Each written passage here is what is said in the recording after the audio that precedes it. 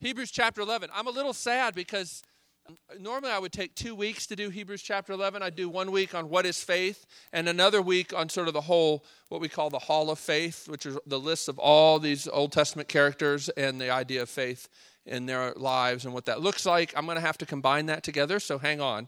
And then next week I'm going to have to talk a little bit about chapter 12 and a little bit of chapter 13.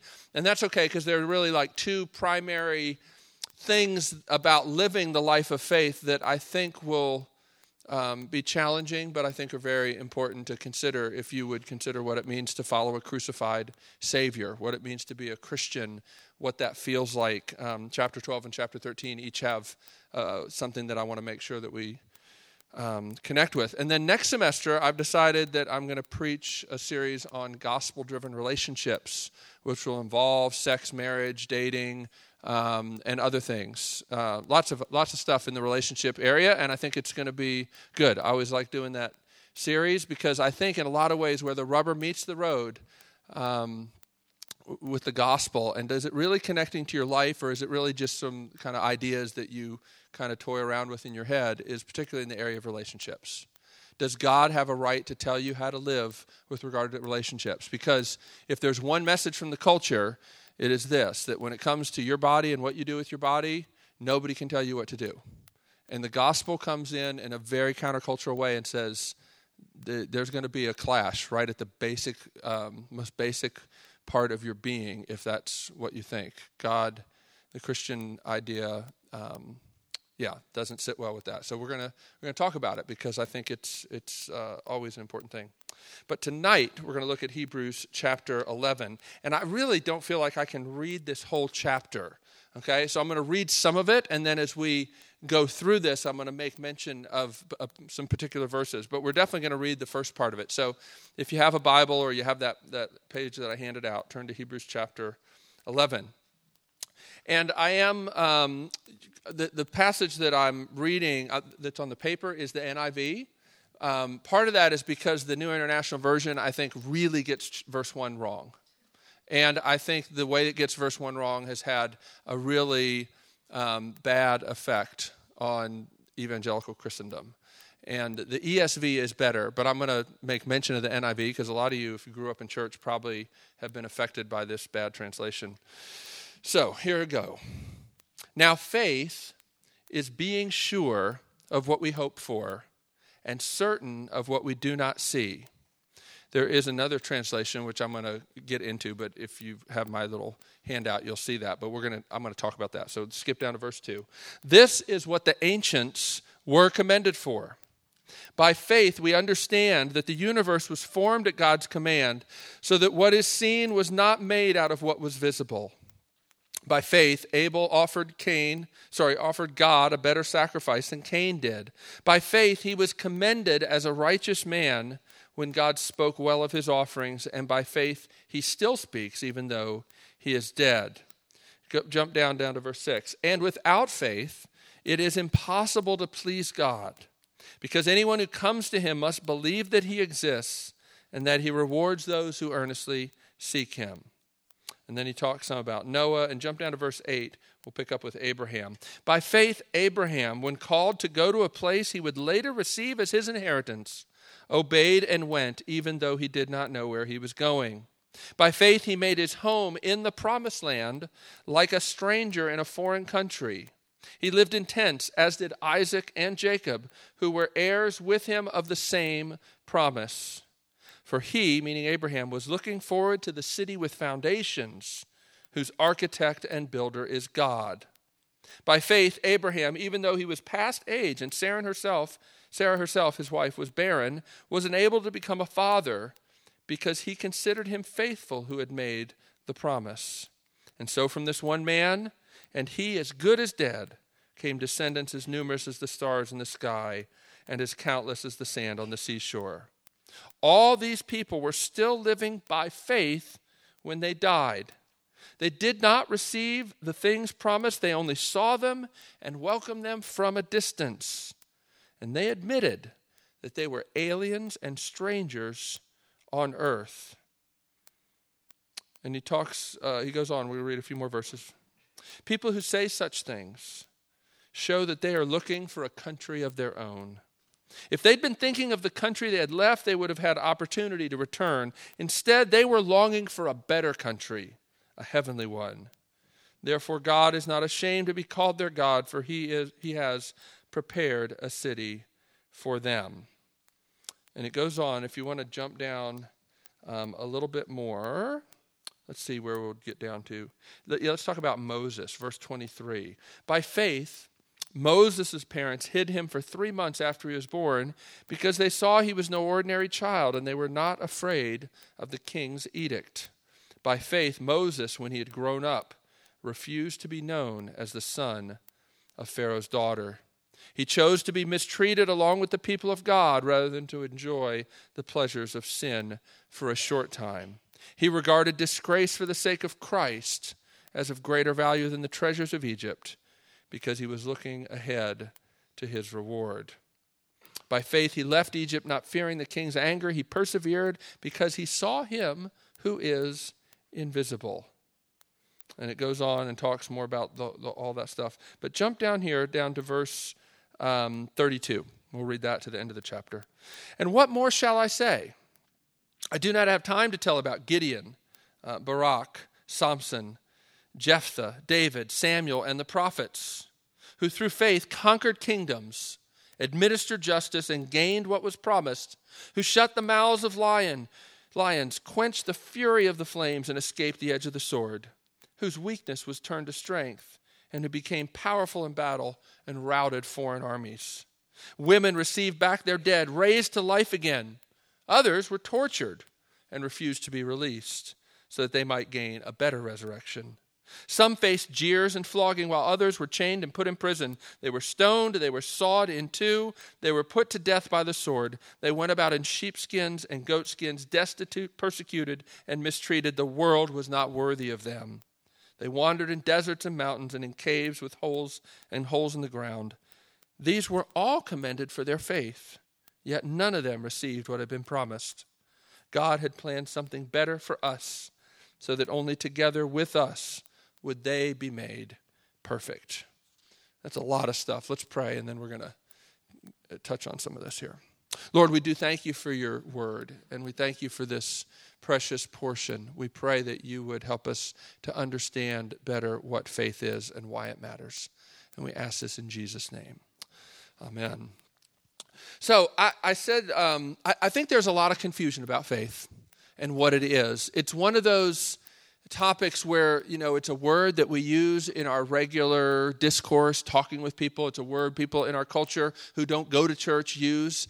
And those kinds of words, sometimes people who are trying to figure out what the Bible means may often import ideas of the culture into the Bible when they think about words. I think there are a lot of words like this, words like hope, words like sin, words like faith. The Bible often means something very different than the way we think of those words. When I think about the word faith, and I think about what people in our culture and many people in the church think about faith, I think that most people see faith as in contrast to reason. That faith is basically what you have to go on when your brain and your thinking can take you no farther. Even beyond that, some people would say that faith is sort of a temperament or some kind of ability to be gullible that some people have and other people don't have. And some people look down on faith and see it as a kind of weakness, particularly a weak-mindedness. Other people admire faith and wish they had it, but they regard it as sort of part of your temperament or your physiological, physical, psychological makeup. And it's something for other people, but I just don't have faith. Do you think that's fair? It's the way people think. It's basically the ability to keep your head up. And it seems that some people have it and some people don't. And a lot of the people that don't have it regard the people who do have it as not really being in touch with reality. Okay? And so when you come to this idea of thinking about Christianity, and the Bible says that you need to have faith, for a lot of people, they say, well, why would I want to turn off my brain? Why would I possibly want to be part of that? And often, you find people that are like, well, now that person is a Christian, but they also seem thoughtful. And I don't really know how those two go together, because Christians seem to be people who don't think. And isn't that what it means to live by faith? It means, no matter what reason is telling you, you just pretend it doesn't exist and sort of block it out. And I know some people have that ability, and I'm great for them, but I don't have it, okay? Now, it might surprise you to know that in the first century, much of this same attitude existed. Do you know this? In the early centuries, it was very similar kind of thing. People thought of faith in the first century as something that was opposed to thinking and reason. But here, the Bible talks about faith, and what's interesting is the translation of the NIV, where it says faith is being sure of what we hope for. Or as the ESV, who has the ESV? It says faith is the assurance, right? Yes. Now that ESV, the assurance, is a little better only because it's ambiguous. But it's still probably, unless you understand the Greek behind that word, you probably think of faith still as a feeling. The NIV definitely pushes you toward the idea that faith is a feeling. It says faith is being sure. Now, I don't know what, so a lot of you grew up in churches. I grew up really, ninth grade is when I got kind of seriously thinking about Christianity, right? And I remember very early on in my Christian life being told to memorize Hebrews chapter 11:1 as the definition of faith. Now, I think even if you properly translate it, it's not adequate as the total definition of what the Bible has to say about faith. That's not the purpose, okay? But beyond that, if you think of it, the definition of faith as being sure, then how do you explain the way you live most of the time, even those of you who consider yourselves Christians? Because sometimes you are sure, but sometimes you're not. Does that mean that you're jumping in and out of faith and non-faith? How do you make sense of that? And how do you think of yourself when you're having doubts, if faith is being sure? Now, I think that there's a big problem with this translation, because the word that's translated being sure, or in the ESV translated assurance, is not a subjective word at all. It's not a word that refers to a feeling at all. It's a word that refers to a title deed.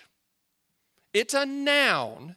It's not a feeling word. It's a noun that refers to an objective title deed, a piece of paper that when you have it, you know that you own this property. This is what it means. Faith is this title deed. And you might say, well, okay, what does that mean? Why does that matter? Here's why it matters. Hebrews chapter 11 is just that, chapter 11. Hebrews chapter 7, 8, 9, and 10 have been building a long argument about how Christ is the priest that we really need. The high priest whose ministry is founded on better promises, because his work doesn't just look forward to something that will happen, but he actually accomplished what was needed. All the sacrifices of animals and the blood of bulls and goats pointed us to our need, but it never dealt with our need. But Jesus comes as the high priest after the order of Melchizedek, and he does the work that's needed. And chapter 11 says, and faith takes as its title deed the reality of what Jesus did. Faith, in other words, is not closing your eyes to reality and saying, I'm just going to, do one of these, and pretend that all this bad stuff will just go away. That's not faith at all. Faith is seeing, knowing, holding this title deed that Jesus really did live and die in the place of sinners, and having that reality break into every other thing that you think and feel. Faith is not a feeling. It's a belief in an objective reality, something real and tangible. Jesus really lived. He really died. And faith is the conviction that focuses on this reality. It's a belief in God's promises in spite of appearances. And this is exactly where the Hebrews are. You remember that they are people who have been following Jesus, and now persecution, intense persecution.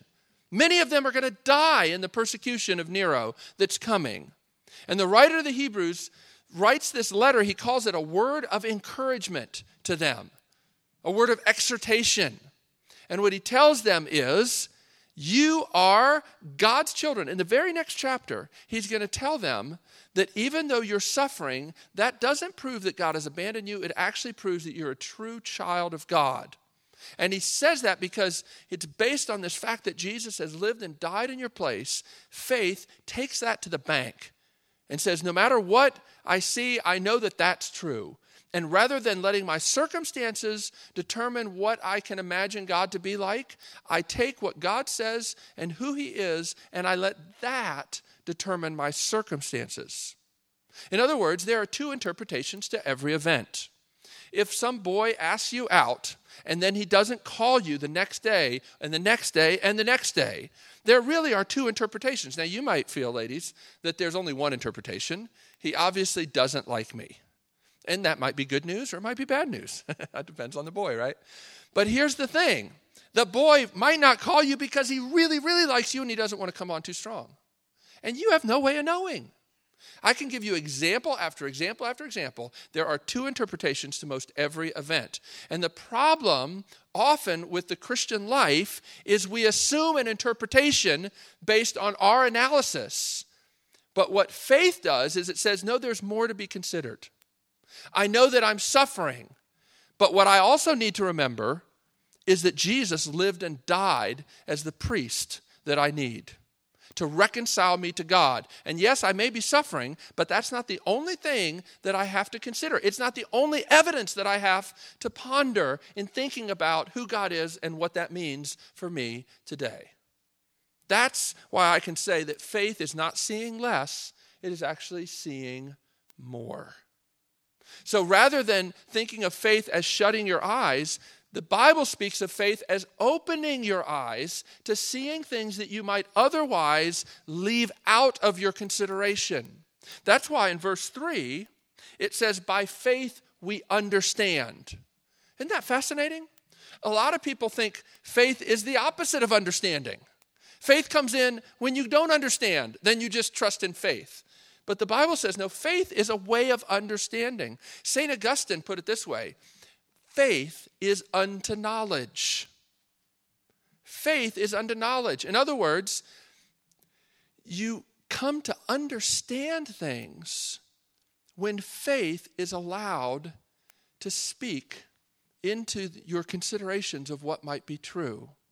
Now, the interesting thing is really a lot of the history of philosophy ever since the day of Descartes has been about doubt is unto knowledge. Augustine says, I believe in order to know. But Descartes comes along and says, no, a better, more solid way is to doubt everything that's doubtable until you can't doubt anymore, and then you'll have real confidence. And Nietzsche comes along and says you didn't doubt enough, and thus you get postmodernism and the morass that we're in intellectually in so many ways. Now, I know that's a vast oversimplification, but there really is something about what Augustine said that is more in line with what the Bible has to say. Faith is unto knowledge. Faith is a way of understanding because faith is taking seriously God's word and what it says. So rather than thinking of faith as a leap in the dark, I think Kierkegaard was really wrong about this. If that's the way you understand him, and if that's the way you think that faith is basically, I can't see, so I'm just going to jump out there and I'm going to have faith. No, faith is standing on the promises of God.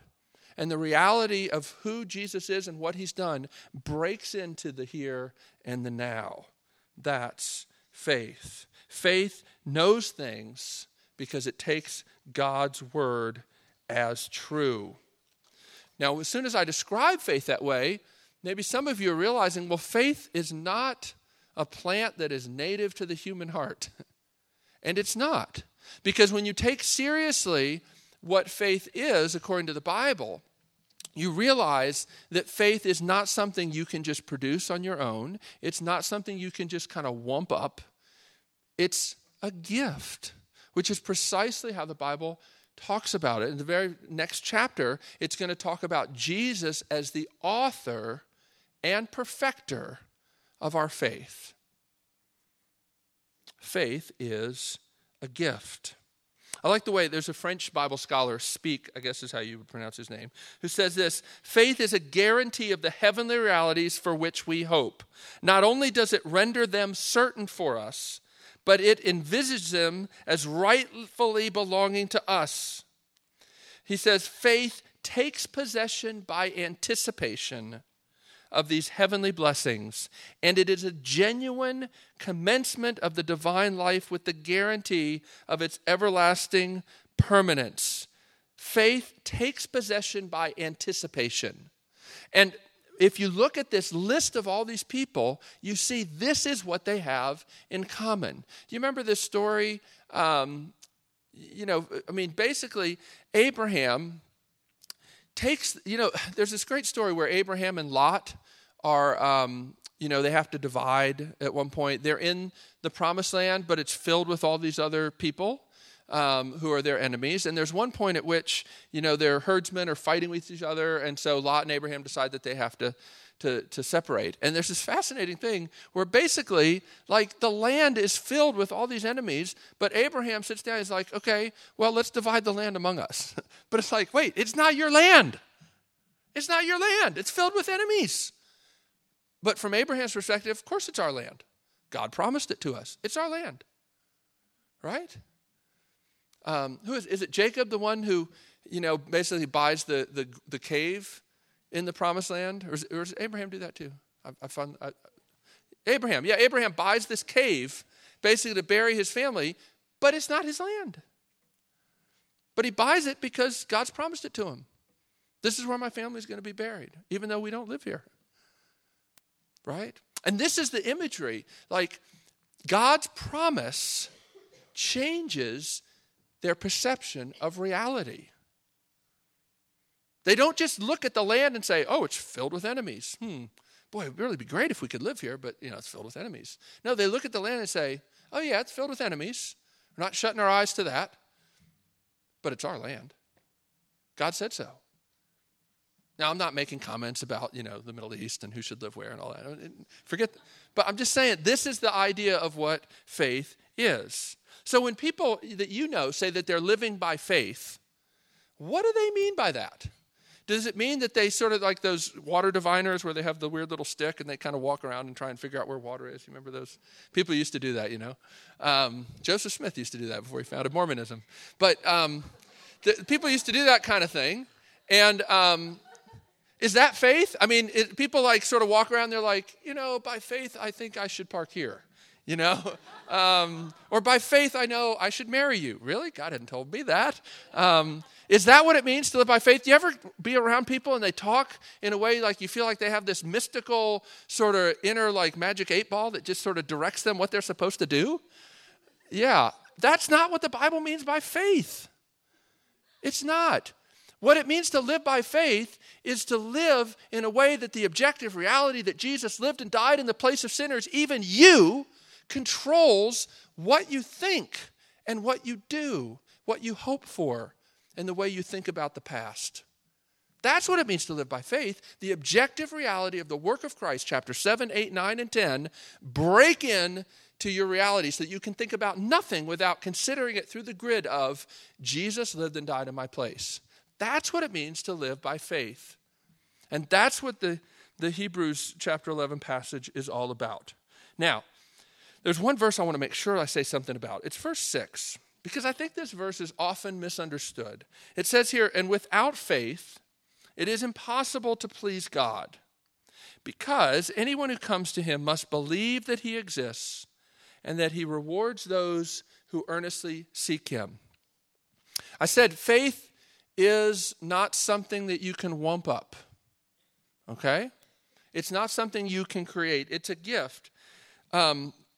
But you might take this verse and say, well, seems here that it's saying that faith is a work, or at least salvation is a work, that if you could wump up faith, then you believe in God, and then he sort of grants you favor and rewards and blesses you.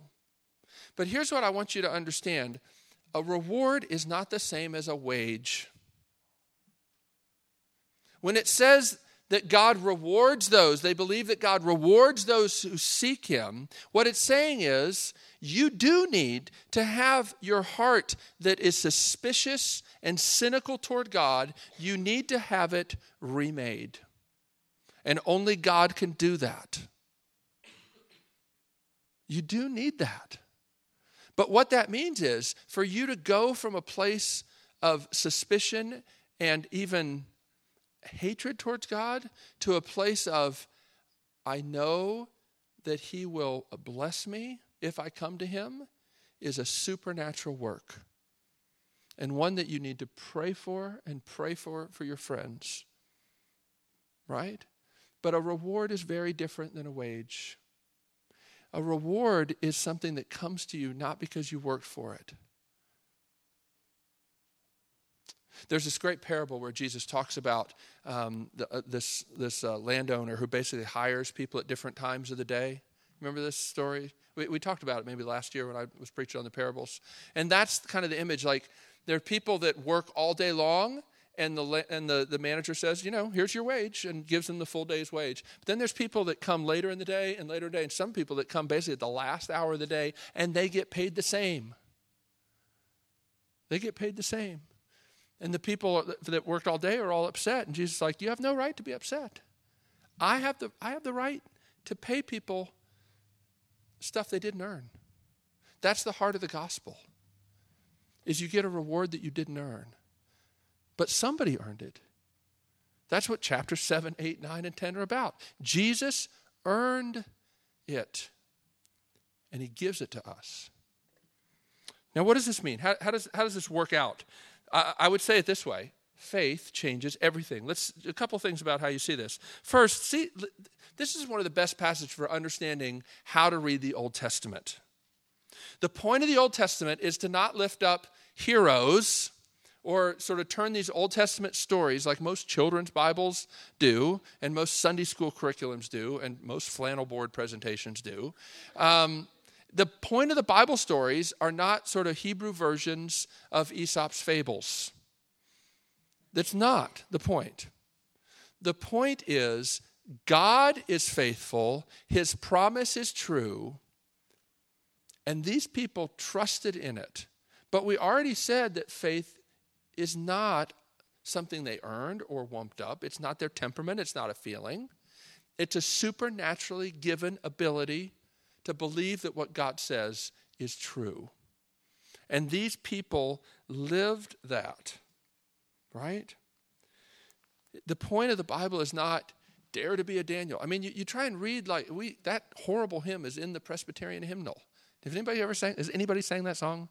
Dare to be a Daniel. I don't even know how it goes, and I'm glad for that.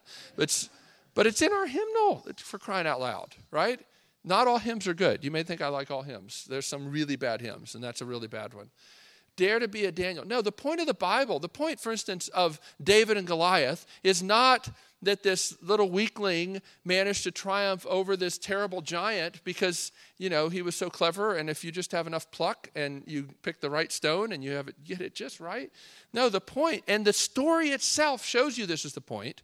There are only a few verses devoted to the action of the story. There are like twice as many verses devoted to what David says in 1 Samuel 16. You can go look it up. And what it says, or maybe it's 17, what it says is, the God who delivered me from the lions and the bears will deliver me from this Philistine. David wants you to get the point. God is the one who delivered me. I'm not delivering me with this slingshot. But yet most people hear that story as, it's sort of this fable like you hear in lots of cultures about the weak overcoming the strong and these invincible odds. No, that's not the point at all. The point is God is a faithful God. Now, I don't have time to expand on all that, but that's a really important thing. And these are heroes of faith, not heroes of great moral character. Because, the Hebrews that this stuff is written to, they know these stories. Oh, you may think of Moses as a great guy, but he did some really terrible stuff. At one point, God wanted to kill him, and he never did get to go into the promised land because of his disobedience. right? Oh, you may think of Noah as a great guy, trusted God, and even when everybody thought he was crazy. Yeah, but then he got drunk and exposed his nakedness, whatever that means, to his family. And it's one of those things where nobody really knows what the Hebrew means. It's obviously deeply shameful, right? So none of these people are, Abraham, for crying out loud, when he thought that the king was going to kill him to take his wife, said, she's not my wife, she's my sister, so you can have her, right? And he did it again. These people were not morally upright, wonderful people that we should emulate. That's not the way to read the Bible. But notice this thing that they really talk about a lot here. The idea about being aliens and strangers. Look particularly at verse 13. Verse 13, all these people were still living by faith when they died. They did not, that sort of puts the lie to the idea that if you have enough faith, you'll never get sick and you'll never be poor, which is just flat out crazy. But he says they were living by faith when they died. They did not receive the things promised. They only saw them and welcomed them from a distance. And they admitted that they were aliens and strangers on earth. I want to focus on this because I think this is one of the most difficult things for us to reckon with. To really believe that we are aliens and strangers on earth.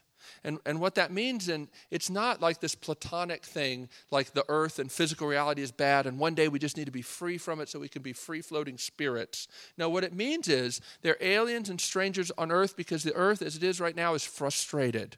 Romans 8 says that because sin has entered the world, the creation is frustrated and it's groaning. And God's people are groaning. And yet the reality is, where you're living, where you're sitting right now is the promised land. Do you know this? In the end of the book of Revelation, the new heavens and the new earth come down right here. So here's this weird reality you have to deal with as a Christian. Where you're living right now is the promised land. It's as good as gold that this is the promised land, that God is going to make this world right. And yet it sure doesn't look like that. And it sure doesn't feel like that. And at the same time that you feel a sense of this is what we were made for, I know that I was made to be physical, and there's pleasure, and I like having taste buds, and this world that God has made. I love that he made chocolate. I love that he made beautiful wives like mine. I love all this stuff, right? And yet there's a sense in which it doesn't fully satisfy because it's still frustrated and groaning. But this is where we live. And the question is, if you don't get that, if you don't understand that you're a stranger and an alien here, I think you put too much hope in what you can expect from this world. And when you do that, you are bound and determined to be terribly disappointed and maybe close your heart to God's beauty and to God's love. Because if you think about, if you're trying to put more weight on the joy this world can give than it can possibly give you, it has to crack and break, right? In other words, one of the things about being a Christian is that this world right now does not need to bear the weight of giving you all the joy you were made for. You are made for joy that this world can never give you in its present frustrated state. And if you're a Christian, you can basically have patience even while you long for the city. You long for the day when everything will be made right, but you don't need it all right now. And that really changes everything. It means that you don't have to shut your heart to disappointment, but you also don't need to try to suck all the life, just do it. No, you don't have to live that way because this isn't the end. This life isn't all there is. If your heart's broken, it's not your one shot at finding joy. It doesn't mean that it doesn't hurt, but it doesn't bear the same weight if it was your only chance. If you only get one chance, in some ways you'll sort of hole up in your room and not do anything because you're afraid you might blow it.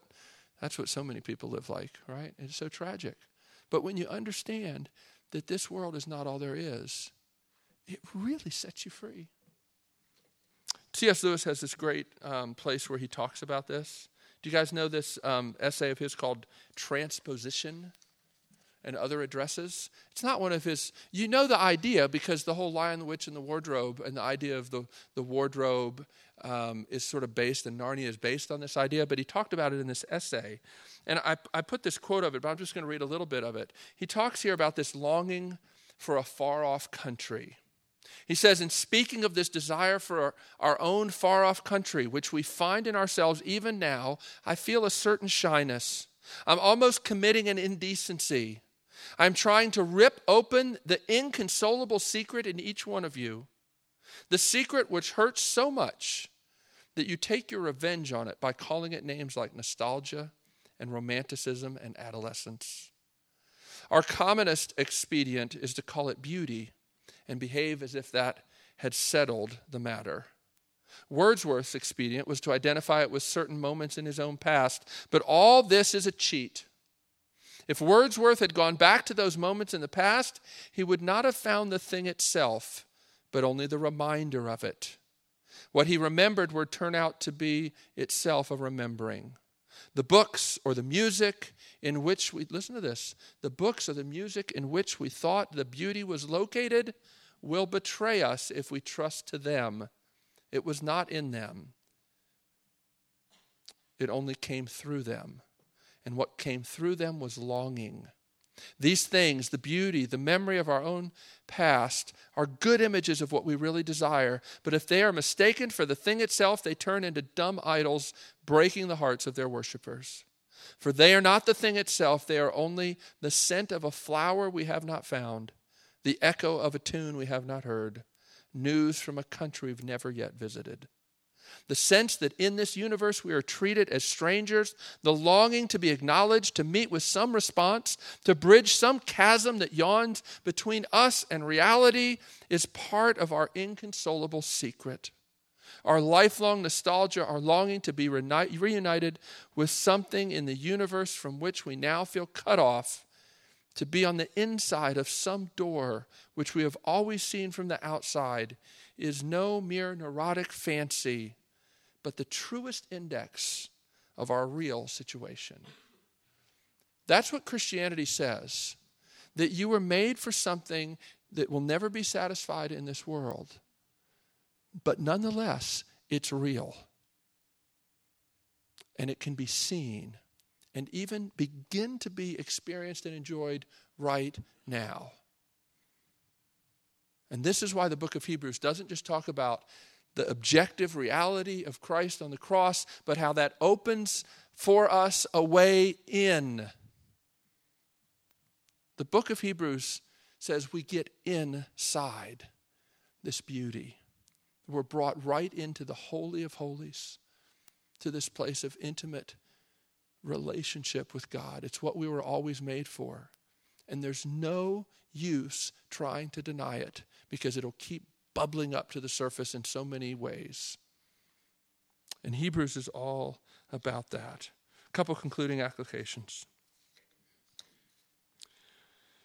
What do you think faith is really about? I mean, don't you love how some people won these great victories, but some people were sawn in two? That's the story of Isaiah. Isaiah the prophet was supposedly put inside a hollow log and sawn in half. And that was as much living by faith as winning great victories, which means that for a lot of us, we need to seriously redefine what we understand faith and what we understand faith to feel like. And I guess a close corollary of that is, are you looking for present comfort or a heavenly city? Right? What is your faith in? What is your faith in? The answer to this question will tell a lot about your ability to weather trials. And that's why it's such an important topic for the writer of the Hebrews, because that's what's coming. Is your faith in what you can get right now, or is there something more? Faith does not define but trust God's definitions. And this is where we go next week. We talk about Hebrews 12. God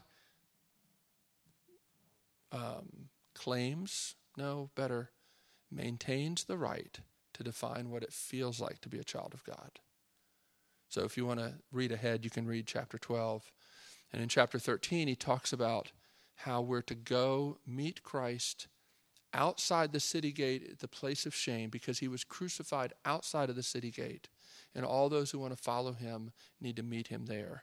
So where Hebrews says, the promises of God better define your reality because your experience is going to be, you're going to wonder if God really loves you like a child because of the way you experience suffering. And you're going to feel like you have to go be ashamed and meet him in a place of shame because following a crucified God will never be cool. And people will never say, oh man, great, awesome. And people won't want to sign up for that. And that'll make you wonder if you're on the wrong path. So it's so important that you understand faith is not a feeling because chapter 12 and chapter 13 are going to help you to understand that feelings are not very reliable. I mean, they reliably mislead, I guess. But that's a very hard thing to say in our culture, which basically romanticism is the worldview of our culture. That what you feel is what really matters. And the Bible says, well, you may want to rethink that. Let's pray together.